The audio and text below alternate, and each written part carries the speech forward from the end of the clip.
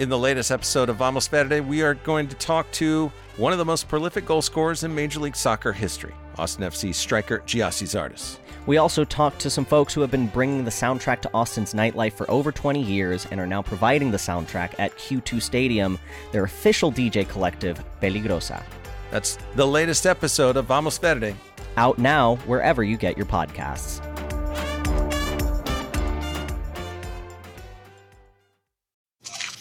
From KUT and KUTX Studios.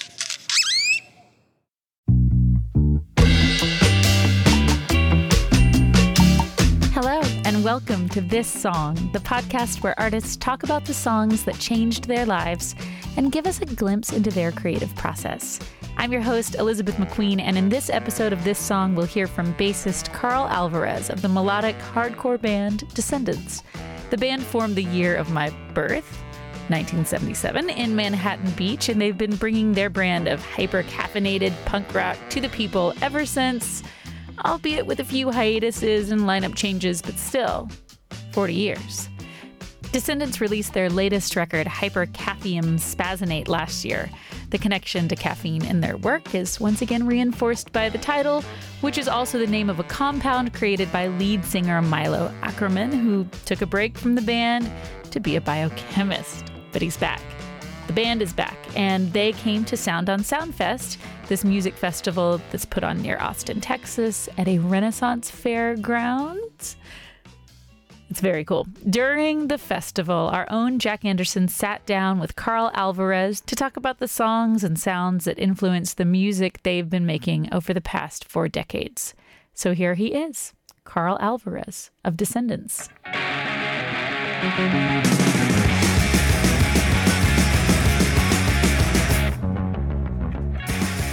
I guess the first formative musical experience, I was about 4 or 5 years old, sitting at the breakfast table in my grandmother's kitchen. I remember it like yesterday, this aqua blue radio that was on the table. This song happened, and it really affected me for some reason and got into my head really bad, and I really liked the way it felt. And the song is Help Me Rhonda by the Beach Boys. I said she put me down, but I do it in my head. Come in late at night, and in the morning I just lay in bed. Well, Rhonda, you look so fine. Look so fine. I know it wouldn't take much time for you to help me, Rhonda. Help me get her out of my heart. So what was it? Was it the rhythm? Was it the harmonies? Something about it. I don't know. Maybe it has to do with a love for the pop song thing, even with songwriting, you know, and maybe some structural stuff on how you build a song. But I think a lot of the vibe I got as a kid was simply that what I think Brian was trying to do with it, which was make it really joyful, really up, and it felt really good. It felt a way. You know, when you're that age, you don't really have words to describe this stuff necessarily. And I certainly didn't, and I just know it made me feel a certain way. And having felt that way, I wanted to feel that way again.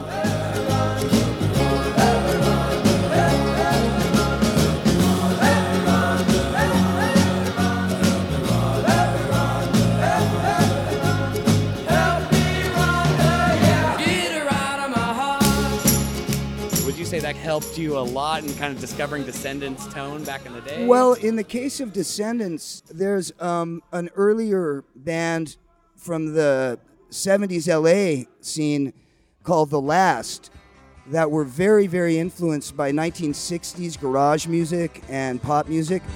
Listen to me, baby, I got something on my mind. Should have told you long ago, I guess I was too blind. Please come closer, don't tell me it's too late, 'cause it looks like I'm in love with you. I wanna dance with you. They're kind of like our big brother band, and they're a huge influence on us, more than I would say like the listening to the pop of what was for us our childhood. But you couldn't escape it. I mean, you know, we grew up during the prime years of the Beatles, of the Rolling Stones. That part of it, it's kind of wired into you. You couldn't really get away from it. Or the Temptations, for that matter, or, you know, music like that. That was equally part of the background. Right. So nowadays, you guys got this new album coming out. Do you still personally listen to Beach Boys, Nolte Brothers? Oh yeah, of course I do. When it hits me, I do. I listen to a lot of stuff, probably more jazz than most punk rockers would feel comfortable admitting to, but I listen to a lot of that. So no, I mean, as a bass player, let's talk jazz real quick. Could you like Ron Carter? I like Charles Mingus.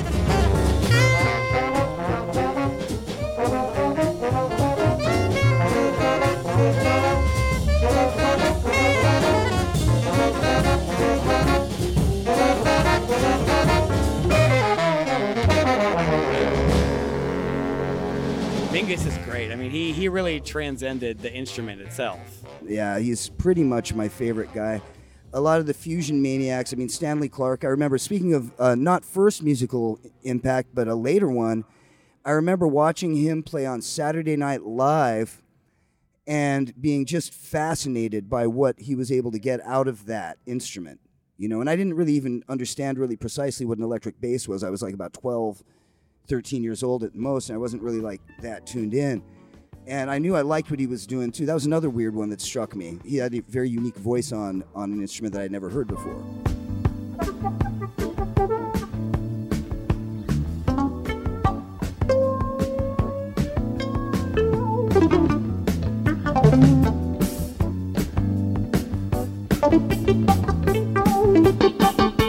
Wow, that's remarkable. So yeah, with this new record, is there anything about that kind of jumped out to you when you guys hopped back in the studio between Nolte Brothers, jazz bass? Oh, it's all in there, I suppose. I mean, I think it's all complementary.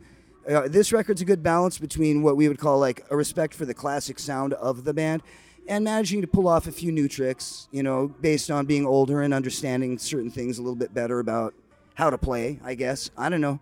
Stefan recorded his parts in Oklahoma, Milo recorded his in Delaware, and Bill and I recorded our parts in Colorado. And somehow we managed to make it work pretty good. I think it's you know, I've never recorded that way before.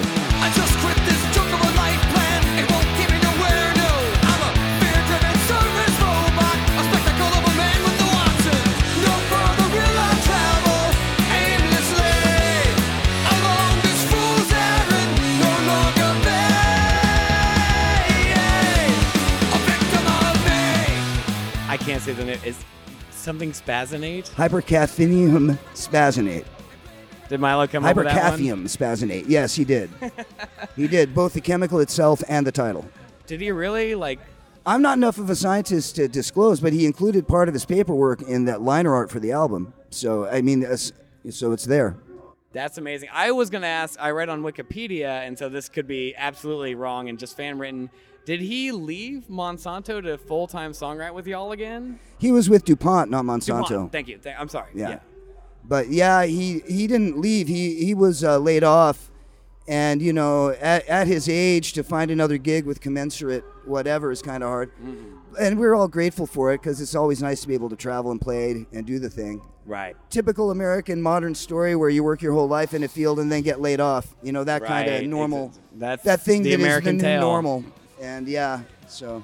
Wow. And people used to ask us all the time, well, when you're older, you're not going to be as angry. It's like, well, I wish you people would stop giving me stuff to be angry about. I don't have to run from it, just turn away and be satisfied. And I'm not gonna fight with And this is Victim of Me from Descendents' latest record, Hypercaffium Spazzinate. And the band is on the road like a lot. In fact, they are coming to Stubbs in our fair city of Austin, Texas on August 26th. I'll post a link to their tour dates on the show notes page for this episode at kutx.org. And they have a new video for their song Without Love. And I'll make sure to put that on the show notes page as well, along with a Spotify playlist that has all the songs we referenced all the way through. And if you dug the conversation Jack and Karl had, then go ahead. Check out our archives. We have like a lot of episodes, like over 95 episodes with folks like Benjamin Booker and Mark Mothersbaugh from Devo talking about life-changing musical experiences. You can find all the episodes on the podcast app or the KUTX website or wherever you like to listen to your podcasts. And while you're there, choosing the next episode that you're going to listen to, then take a minute, become a This Song subscriber. That way you will get next week's episode with Nathaniel Rateliff delivered right to you. Hey, and do you have a song or a record that changed the way you saw the world? Well, tweet us. We're at This Song KUTX, or you can send us an email at thissong@kutx.org. You can leave a comment on our Facebook page, or you can call us. Go old school. Our number's 512-766-9066. We would love to put your story on this podcast.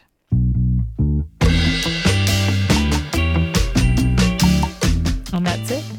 You have come to the end of another episode of This Song. This Song is a production of KUTX 98.9 in Austin, Texas. This episode was produced and edited by David Sanger and me, Elizabeth McQueen.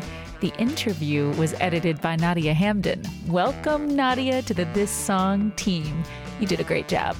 Thanks to Jack Anderson for doing this interview. You can hear him on the air Monday through Wednesday, 5 p.m. to 8 p.m., and Saturdays from 6 a.m. to 10 a.m. Taylor Wallace curates our Instagram account. Kelly Seal is our excellent intern. Thanks to Deidre Gott and Peter Babb and Todd Callahan for all they do for this podcast. And it is true. Our theme song is Mahout by Austin's own Hard Proof. You can follow us on Twitter, Instagram, or Snapchat. Our handle is @ThisSongKUTX. You can like us on Facebook, and you can subscribe to This Song along with the other KUTX podcasts, Austin Music Minute, Liner Notes, and Song of the Day on iTunes. Right on. Thanks for listening. Talk to you next time.